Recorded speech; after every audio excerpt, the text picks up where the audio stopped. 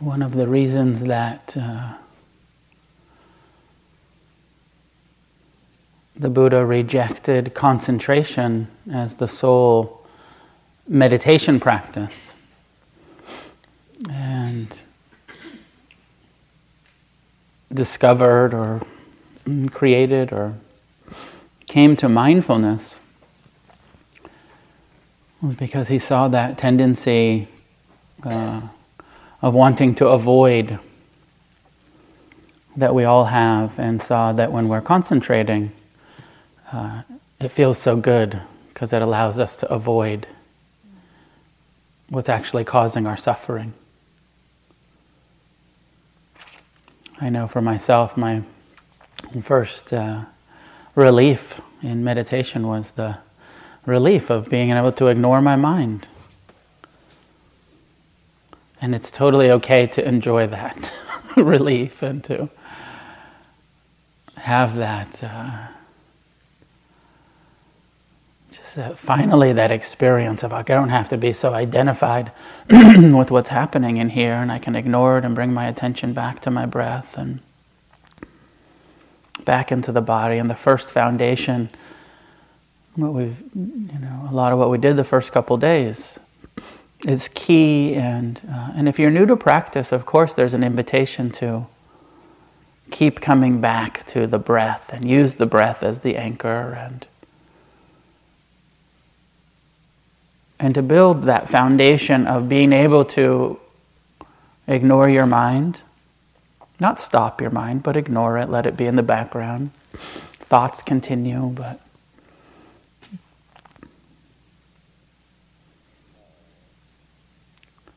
there's a real trap too, and there's a lot of people that have been meditating for a long time who never get past this first foundation.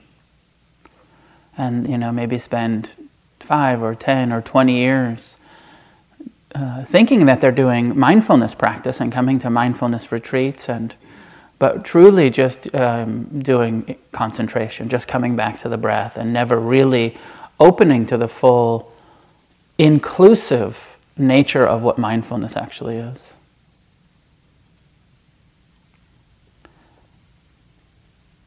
Without any judgment, maybe you're one of the people who's been doing that, and not saying that to any way for us to beat ourselves up or to judge ourselves, but some humility, saying like, oh yeah, I've been doing that. I know I did that probably for the first maybe 5 years of my practice. It was just about coming to the breath and ignoring my mind. But the Buddha was quite clear about how that doesn't actually work for the goal of freedom from suffering. It doesn't actually work for really an ability to change our relationship to the mind itself, and to develop the compassion and the insight, the wisdom of not taking the mind personal, maybe even ignoring our mind all the time, supports some level of, yeah, that's who I am and I have to ignore it. And when we start with, breaking the addiction to our minds. And the first foundation is the intervention. Break the addiction to thinking and being identified and taking it all personal. But then we begin to expand, and so maybe there's even some level, I've been thinking about this in recovery terms a lot, and there's some sense of like actually some thought fast, trying to not indulge, like fasting, like abstinence. Of course, we all kind of constantly relapse, but but at least trying to abstain from thinking and intentionally thinking. But then when we open up to the second and third foundation, and even in the second foundation yesterday, Vinny, kind of some openness to like, and even in your mind when you find yourself in a thought, is that thought pleasant, unpleasant, neutral? Starting to expand rather than just yanking the attention back. becoming more inclusive, including thoughts and emotions. And then I think of our relationship to our mind as we open to this third foundation. And in a general way, I think of the third foundation of mindfulness as the mind, as bringing present time, non-judgmental awareness to the arising and passing, the impermanent reality of thoughts, of observing and receiving and paying attention to at least the process of thoughts arising and passing. Not necessarily getting lost in the content and the story and the ideas and the fantasies and the creative inspirations that are in the mind, but just observing, okay, here it comes, there it's changing and passing. Thoughts and emotions. And using that recovery analogy of thinking of more like a food addiction, like your addiction to your mind. You can't abstain. You're not, it's not like something that you can just stop eating. You can't just stop thinking. But part of what we're doing is we're trying to develop a wise and skillful and healthy relationship to our mind that includes some renunciation. That includes, actually, there's some foods that I just don't eat anymore. There's some thoughts that I really just know are harmful, are negative, are, in the Buddhist terminology, are unwholesome. And so I don't feed them. I do my best to abstain. But actually, when wholesome thoughts, when thoughts of kindness and love and generosity and compassion, actually those are worthy of reflection. There's wisdom also in this mind. And so it's not an abstinence-based relationship. It's finding discernment about what aspects, what arises is worthy of really paying attention to, and which ones are worthy of saying, that's just Mara again, I see you. I see you, Mara, arising in my mind, and you feel like this, and then there's this bodily sensations connected to that. Anger, fear, lust, judgment, resentment, whatever way Mara's arising in the mind and body in this moment.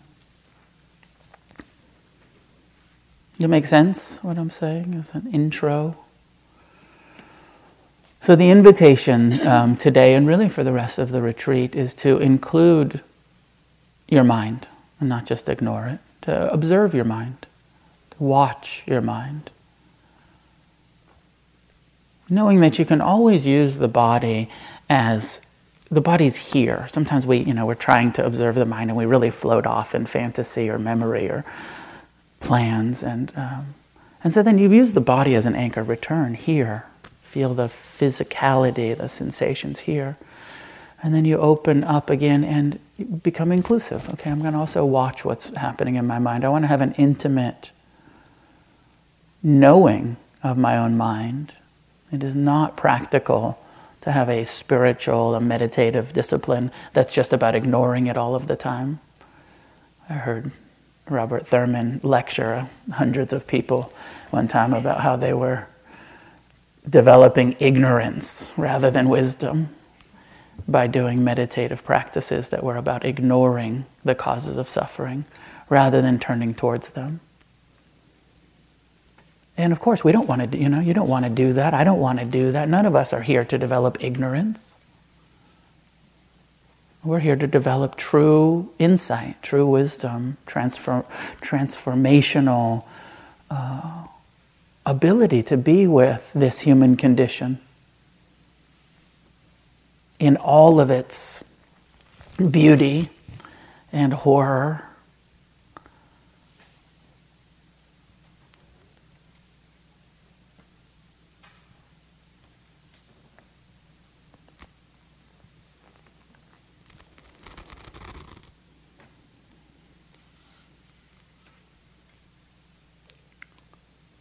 So I'll offer some instructions and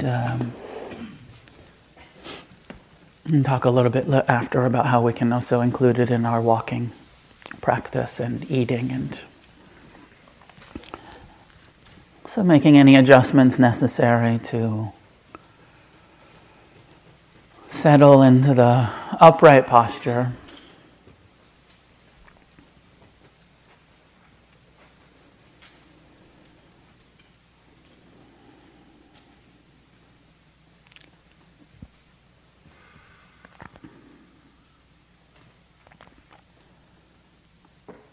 Softening, releasing, relaxing into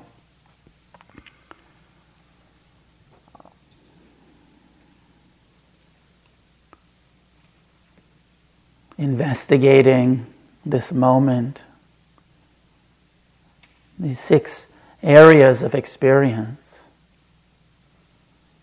The body, and there's so much going on in the body. And these feeling tones in the body, where you might be having hundreds of or thousands of different feeling tones at the same time. There might be pleasant sensation of contact with your feet and the floor. There might be unpleasant sensation in your shoulder or neck. There might be neutrality on your sides or your thighs.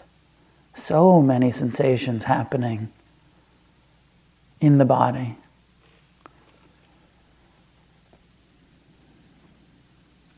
And it's not about paying attention to all of them at once, but connecting and sustaining and choosing. Where am I going to place my attention? What's calling for my attention? What's predominant? But with an openness, sometimes it's good to coordinate the breath and breathe with the sensations in the feet.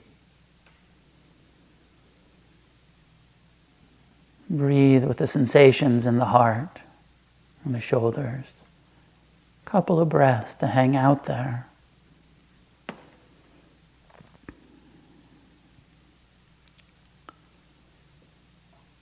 And this realm of sound, tuning in, mindfulness of hearing, both internal and external.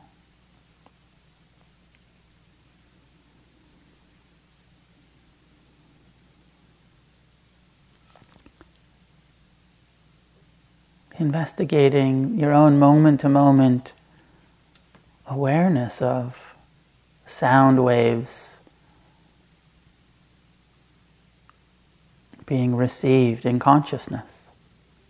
Perhaps you hear the ringing in your ears, the inner sound, or breath, or heartbeat.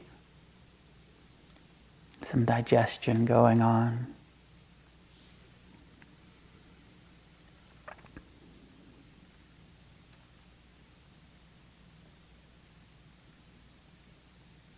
Hearing the sounds of my voice, other sounds in the room.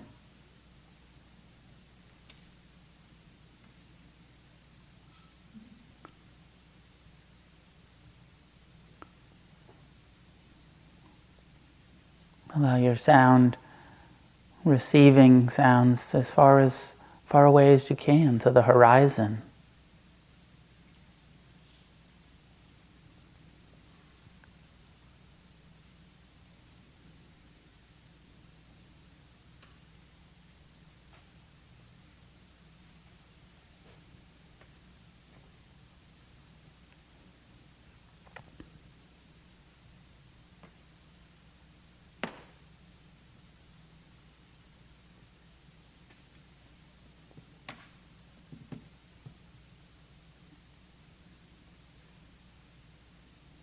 And we include sound, present time, non-judgmental awareness. the impermanent nature of sensations and sounds, inclusive of smell and taste, bringing mindfulness to your teeth, to your tongue.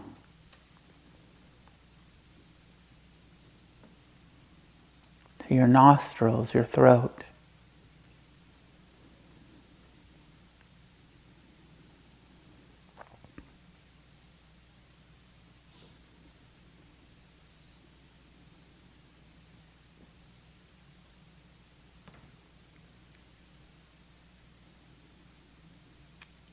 Into the realm of seeing, whether they're shapes, light behind the closed eyelids, patterns, colors, mental images.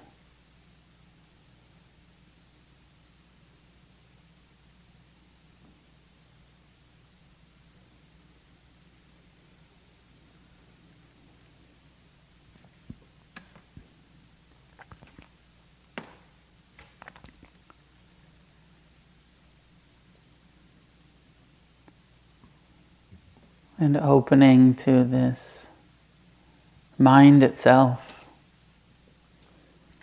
the realm of thoughts and emotions, of plans and memories, of hatred and love, of resentment and forgiveness, all arise, are known by this mind.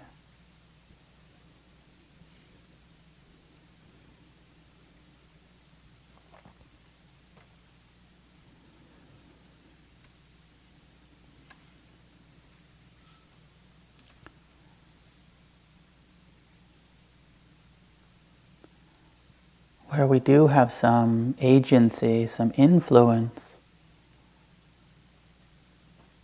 not on what is arising, but how we relate to it. How personal do we take it? How much energy do we give it?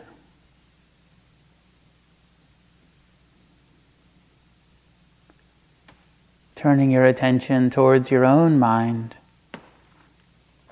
Sometimes it's helpful to visualize thoughts as though each one is in a bubble, in a spacious, open space or room.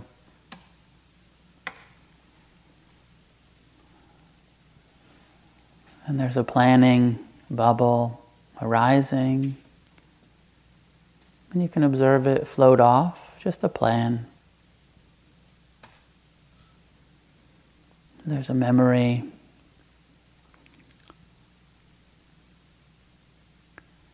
There's a fantasy, a daydream, really seductive. This sounds like you're really just drawn towards that one.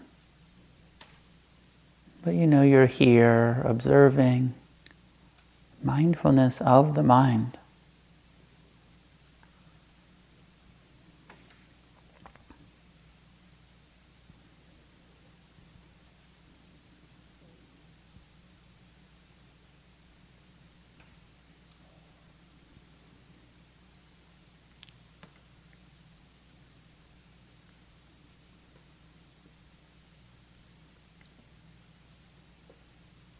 As we open to the mind, the feeling tones that we've been practicing with, of course, also apply.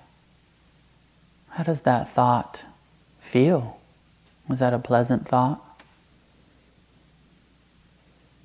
Is it unpleasant or neutral?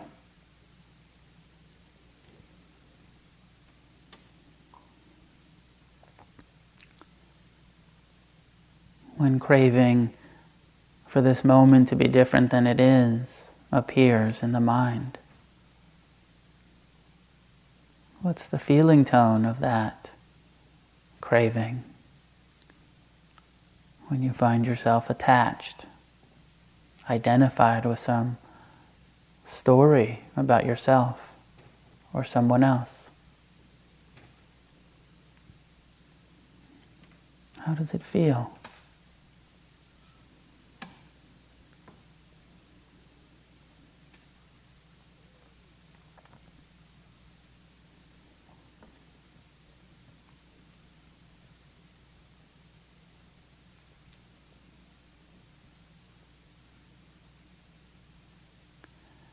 When you find yourself entering into one of these thought bubbles and floating off, the proliferation of thought, one thought gives birth to the next.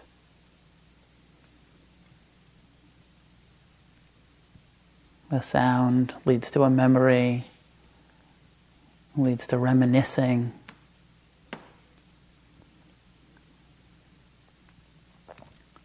It's useful to sometimes just place the word here in your mind. Here, I'm here.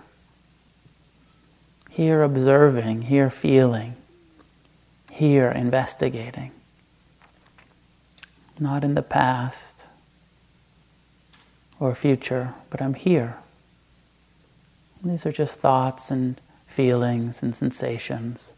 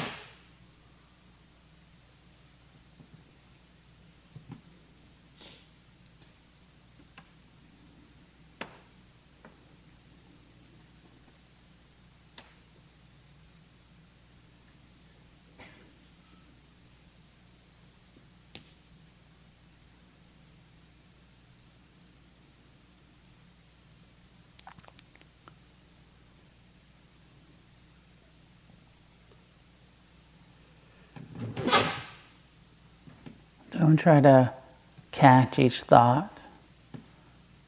Allow your awareness to be more open.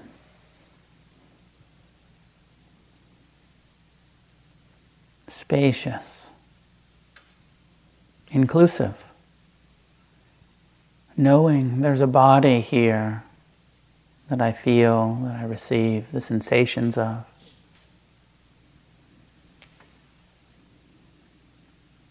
This body experiences emotions. And there are sounds, visions, smells and tastes, and there are mental phenomena. The mind thinks, the lungs breathe, the heart beats.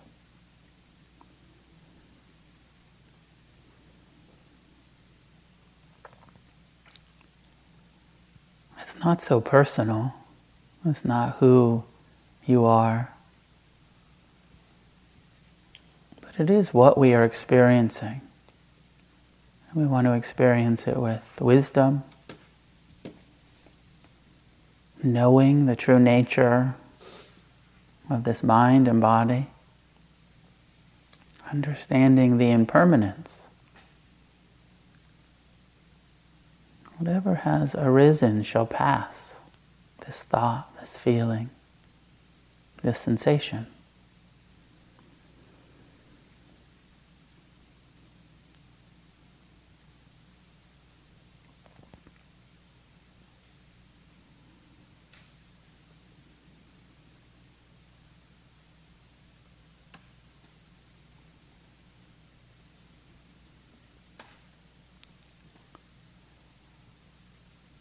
We incline our heart and mind towards seeing clearly and towards responding wisely. The painful thoughts are calling for a simple internal tenderness, a care, some forgiveness, some compassion. The pleasant sensations, emotions, thoughts, calling for some appreciation, non-attached. Allow yourself to enjoy pleasant moments. They will pass too, but nothing wrong with really smiling at, soaking up, enjoying those moments of peace or pleasure.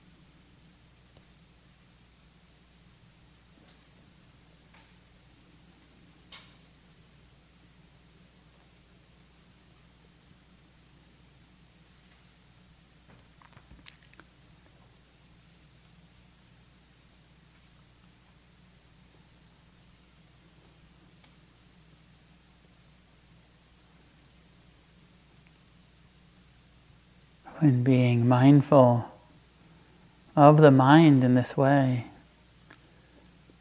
we begin to see the difference between the non-volitional thoughts that just appear seemingly out of nowhere, just appear in the mind,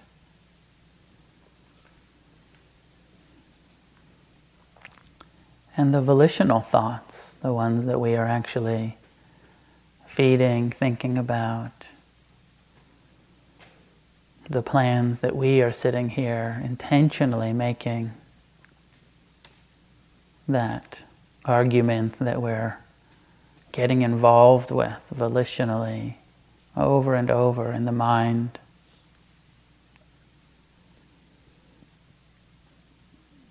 Some of what's arising is just the programming, the conditioning of the mind. That you can just observe, maybe have some interest, perhaps even a sense of humor or ridiculousness of what our mind does as we sit here.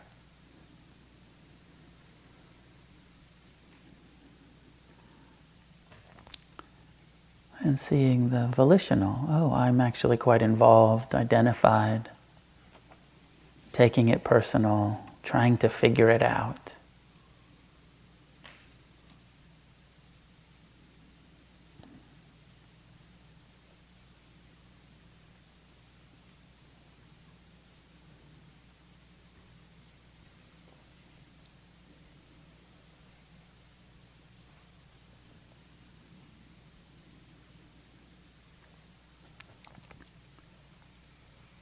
And using this simple word, here, to return to this breath, body, heart, mind process.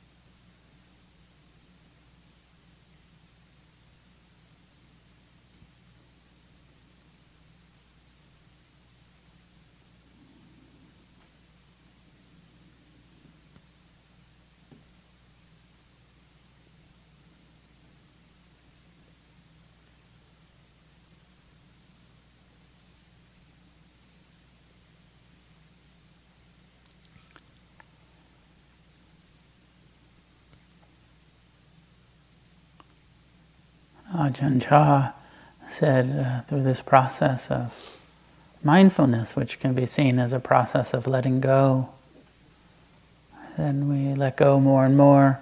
And when we let go, absolutely, of trying to control the mind, trying to hold on to pleasure, trying to get rid of pain,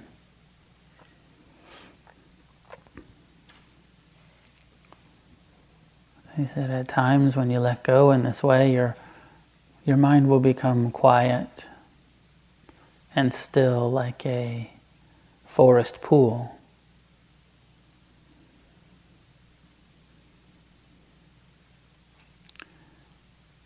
He said all kinds of strange and wonderful animals will come to drink from that still forest pool.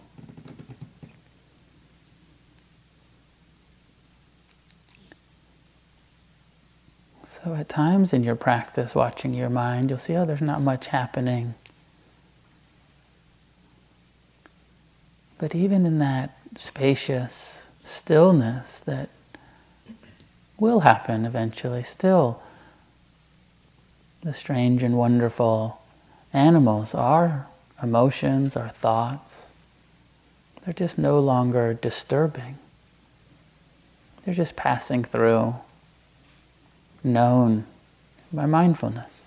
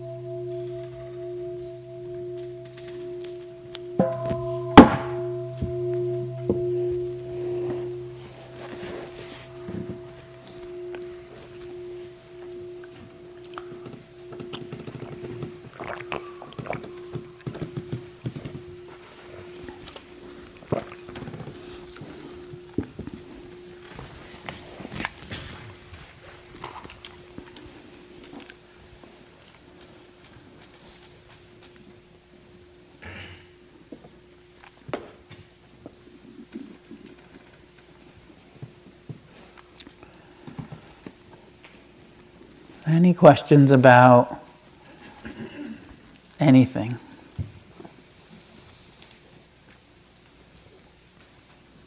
Please. So I'm having an experience based on some of what was talked about yesterday with Jen and Jenny around feeling tone and the simplicity, keeping it simple, but also turning towards the subtleties. Mm-hmm. So one of the subtleties that I'm experiencing that I'd love if someone could say a little bit more on, I'm actually finding a core feeling tone. So like this morning before waking up, I woke up with a feeling tone. And I was able to track sort of more superficial feeling tones, pleasant, unpleasant, no milk for the coffee, unpleasant.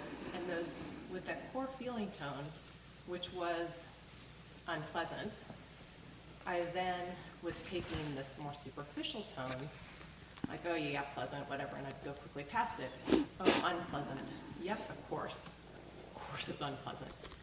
And then I found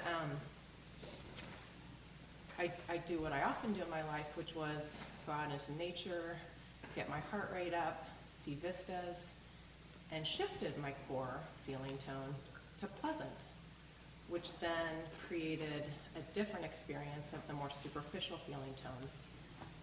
And one realization I had was, oh shit, because what happens when I can't get into nature anymore? What happens with infirmity? But then I also was curious about, in daily life, where's the wisdom when we're experiencing a core unpleasantness that is rippling out into our interactions, and we take time to reframe. So I guess I want some support around not just offering metta for all of it, because there's a sense of still being pulled back and forth, but where's wisdom in choosing to shift and bring intention to changing that core feeling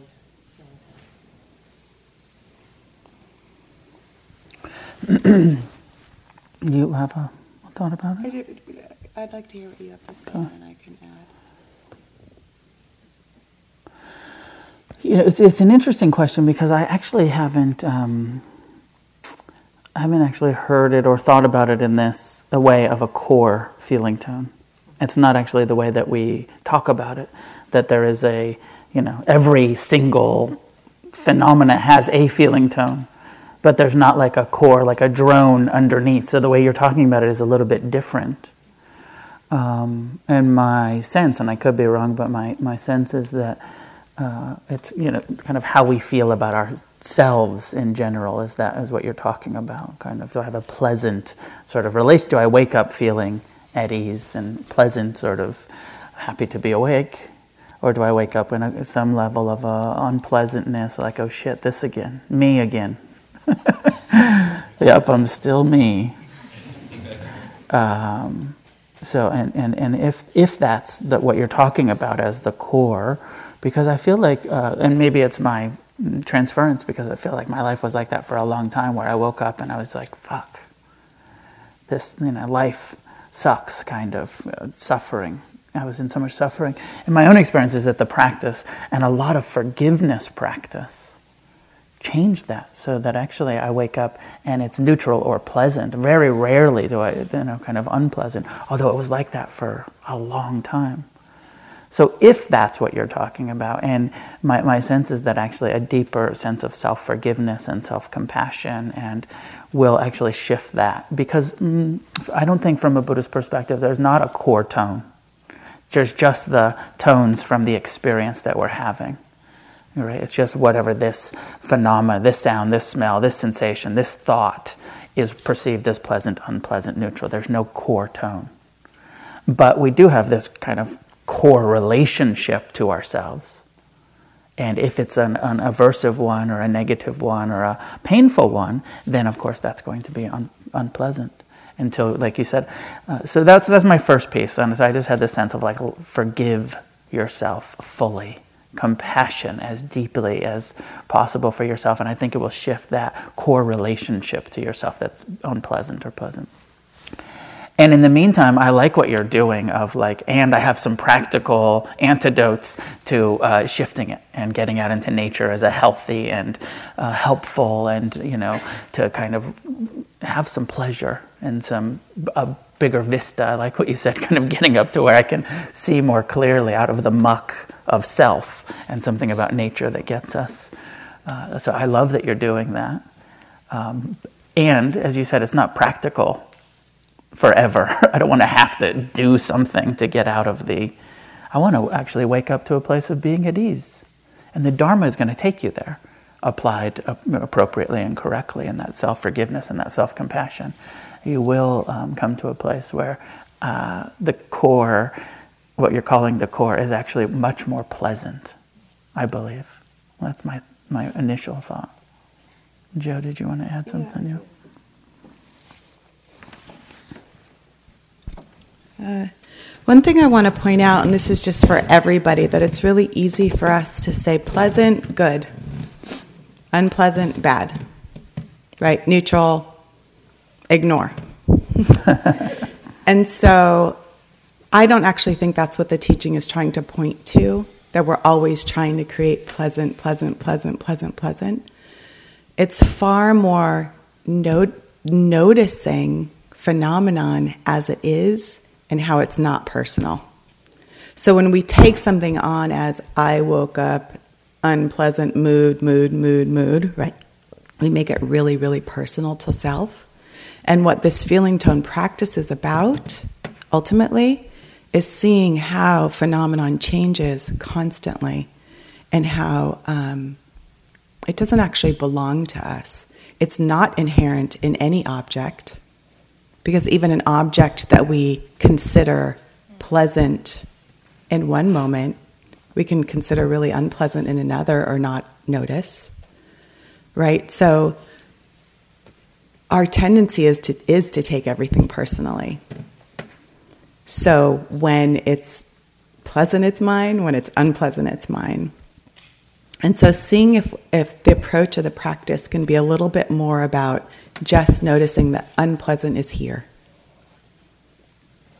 It's not my unpleasant. It's not because I'm doing something wrong. It's not because I'm a bad person. And unpleasant is not bad. We want to put judgment on everything. We want to judge it, especially if it doesn't feel good. So seeing, there's a little space in between where it's not about me.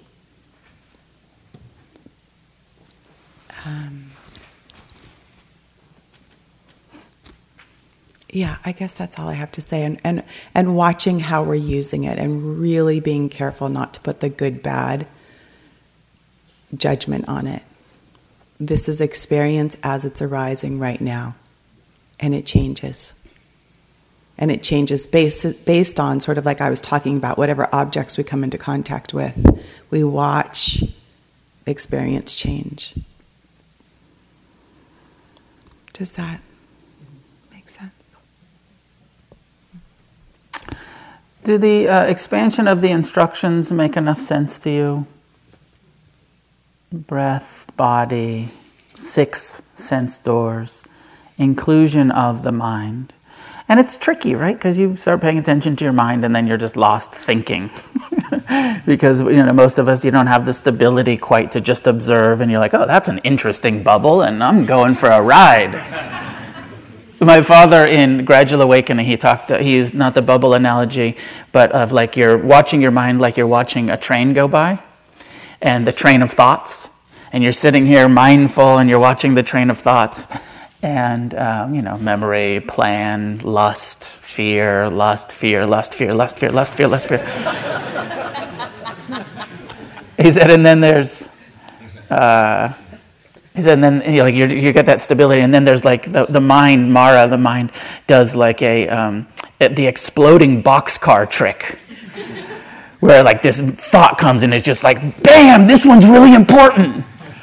You have to, this is an emergency. You need to think about this shit for at least 10 minutes. And how kind of seductive the mind is, and you're just watching it, and just, it's a passing thought. And then, whatever, that you get caught, you get hooked. And then you come back, you say, here, oh yeah, okay, I was just in fear, lust, fantasy, whatever it was. And I come back here. Watching. So just know that there'll be a lot of returning, and use the body as anchor. But then don't stay stuck there. Give yourself permission to come back into observing the mind.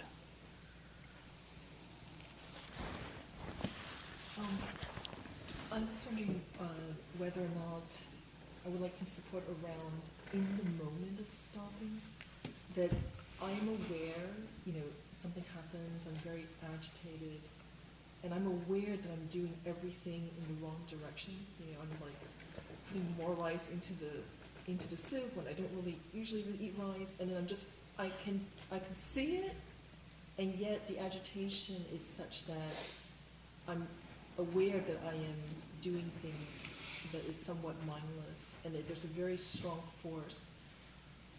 And I know I should stop. And there's a part I'm aware that also I don't want to stop or whatever. I mean, the energy is very, very restless and it's very, very strong. Mm-hmm. And I'm just curious about any suggestions as to, in that moment, to just stop. How to support that stopping. Right. I like what Joanna was saying last night where she went into her interview and the teacher was like, yeah, just stop doing that. I so often want to tell people that in interviews, but I'd never actually brought myself just stop that. That doesn't work, right? Stop doing that. If it were only that simple, right? Like if there was something that we could just so magically just stop doing that, it just doesn't work like that. Where my mind went in your question was more just towards humility. And that kind of like, I'm observing just that kind of like, okay, I can't stop right now. I have this, and there's just this like, the term humility of like, yeah, I'm doing something that I know is not really so skillful or good for me or whatever it is, and I kind of feel like a little driven, and I know I should stop, but I'm not stopping, and just having that kind of acceptance. Right now it's like this, and I'm not perfect. I'm not there yet. I want to stop. I have a head full of wisdom. Intellectually, I know what to do. Like I was saying the other day, like we all know what to do. Stop clinging. Right? Just stop. But we can't do it yet. So there's the humility of, okay, in this moment, I'm going to do my best to let go. I think I heard Jack talk about sometimes you're so attached or so stuck in habitual patterns, or that it's like, they use the analogy like you're running for the train or the plane or whatever, and you're gripping onto your bag so tight, and then you get there, but then your hand has become cramped. And and your mind is telling your hand, let go. But it's like become cramped and you can't quite open your hand. And you can't, it's still, you're still clinging even though, it's time to let go of this bag. I'm at the plane. But now my hand is like cramped in this clinging posture. And you just take some time and you soften, and eventually you let go, or you get onto the plane with your yeah, I'm okay.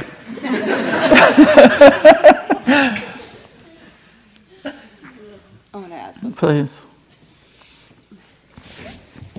So I'm going to be the contrary voice to that.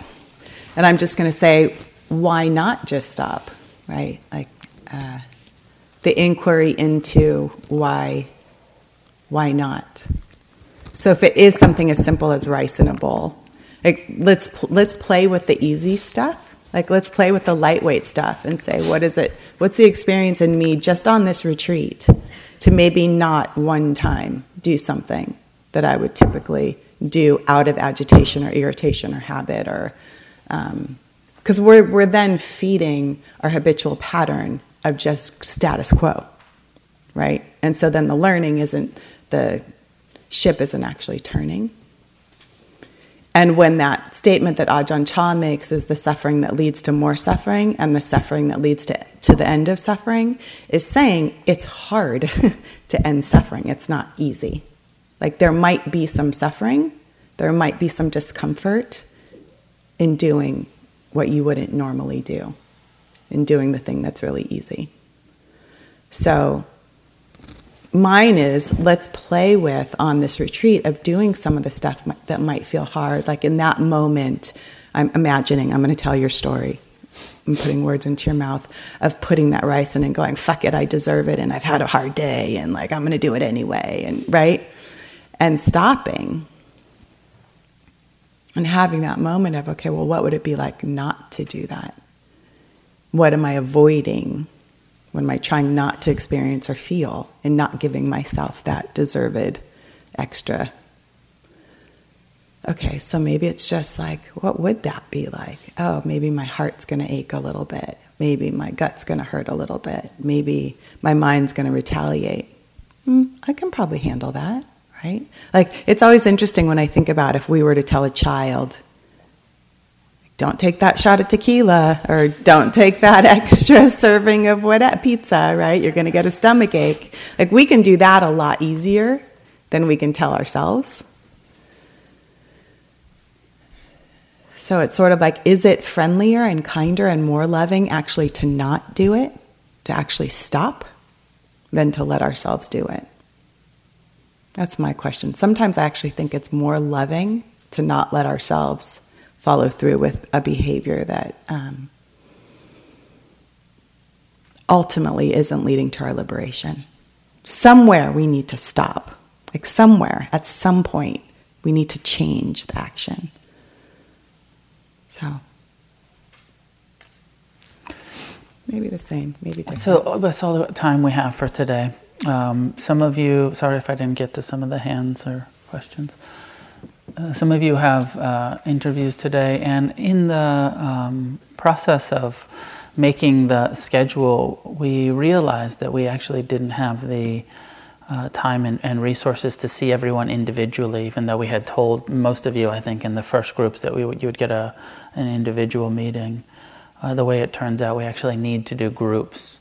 And so you'll be actually in the same group today as you were in Tuesday, and those of you who were seen yesterday will be in the same group that you were Wednesday on tomorrow on Friday. And our apologies for not being able to see everybody one-on-one, but it's just the way with 3 teachers that we're able to see almost 100 people. So some of you have asked for one-on-one interviews, and we'll be able to do a little bit of that, but not so much because of the way that the schedule is and the teaching schedule here for us. So, and we also believe that there are pros and cons to groups and to individuals interviews, and that there's actually something quite useful about meeting with the other students in a group. So there will be interviews starting today at 10:15 and at 11:15. In the walking practice, become more inclusive, more spacious, not just concentrating on the footsteps, but also like opening to seeing, to hearing, feeling your body moving through space, thoughts arising and known while walking. You do this third foundation, first, second, third, fourth, like we're really open to the insight practice. Right now, it's like this, these thoughts, these sensations. Knowing the impermanence in the movement, in the eating, in the sitting.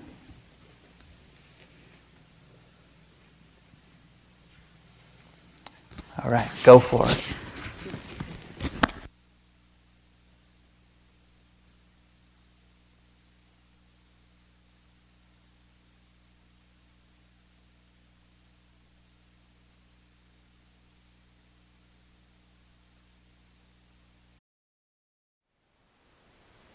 Thank you for listening. To learn how you can support the teachers and Dharma Seed, please visit dharmaseed.org/donate.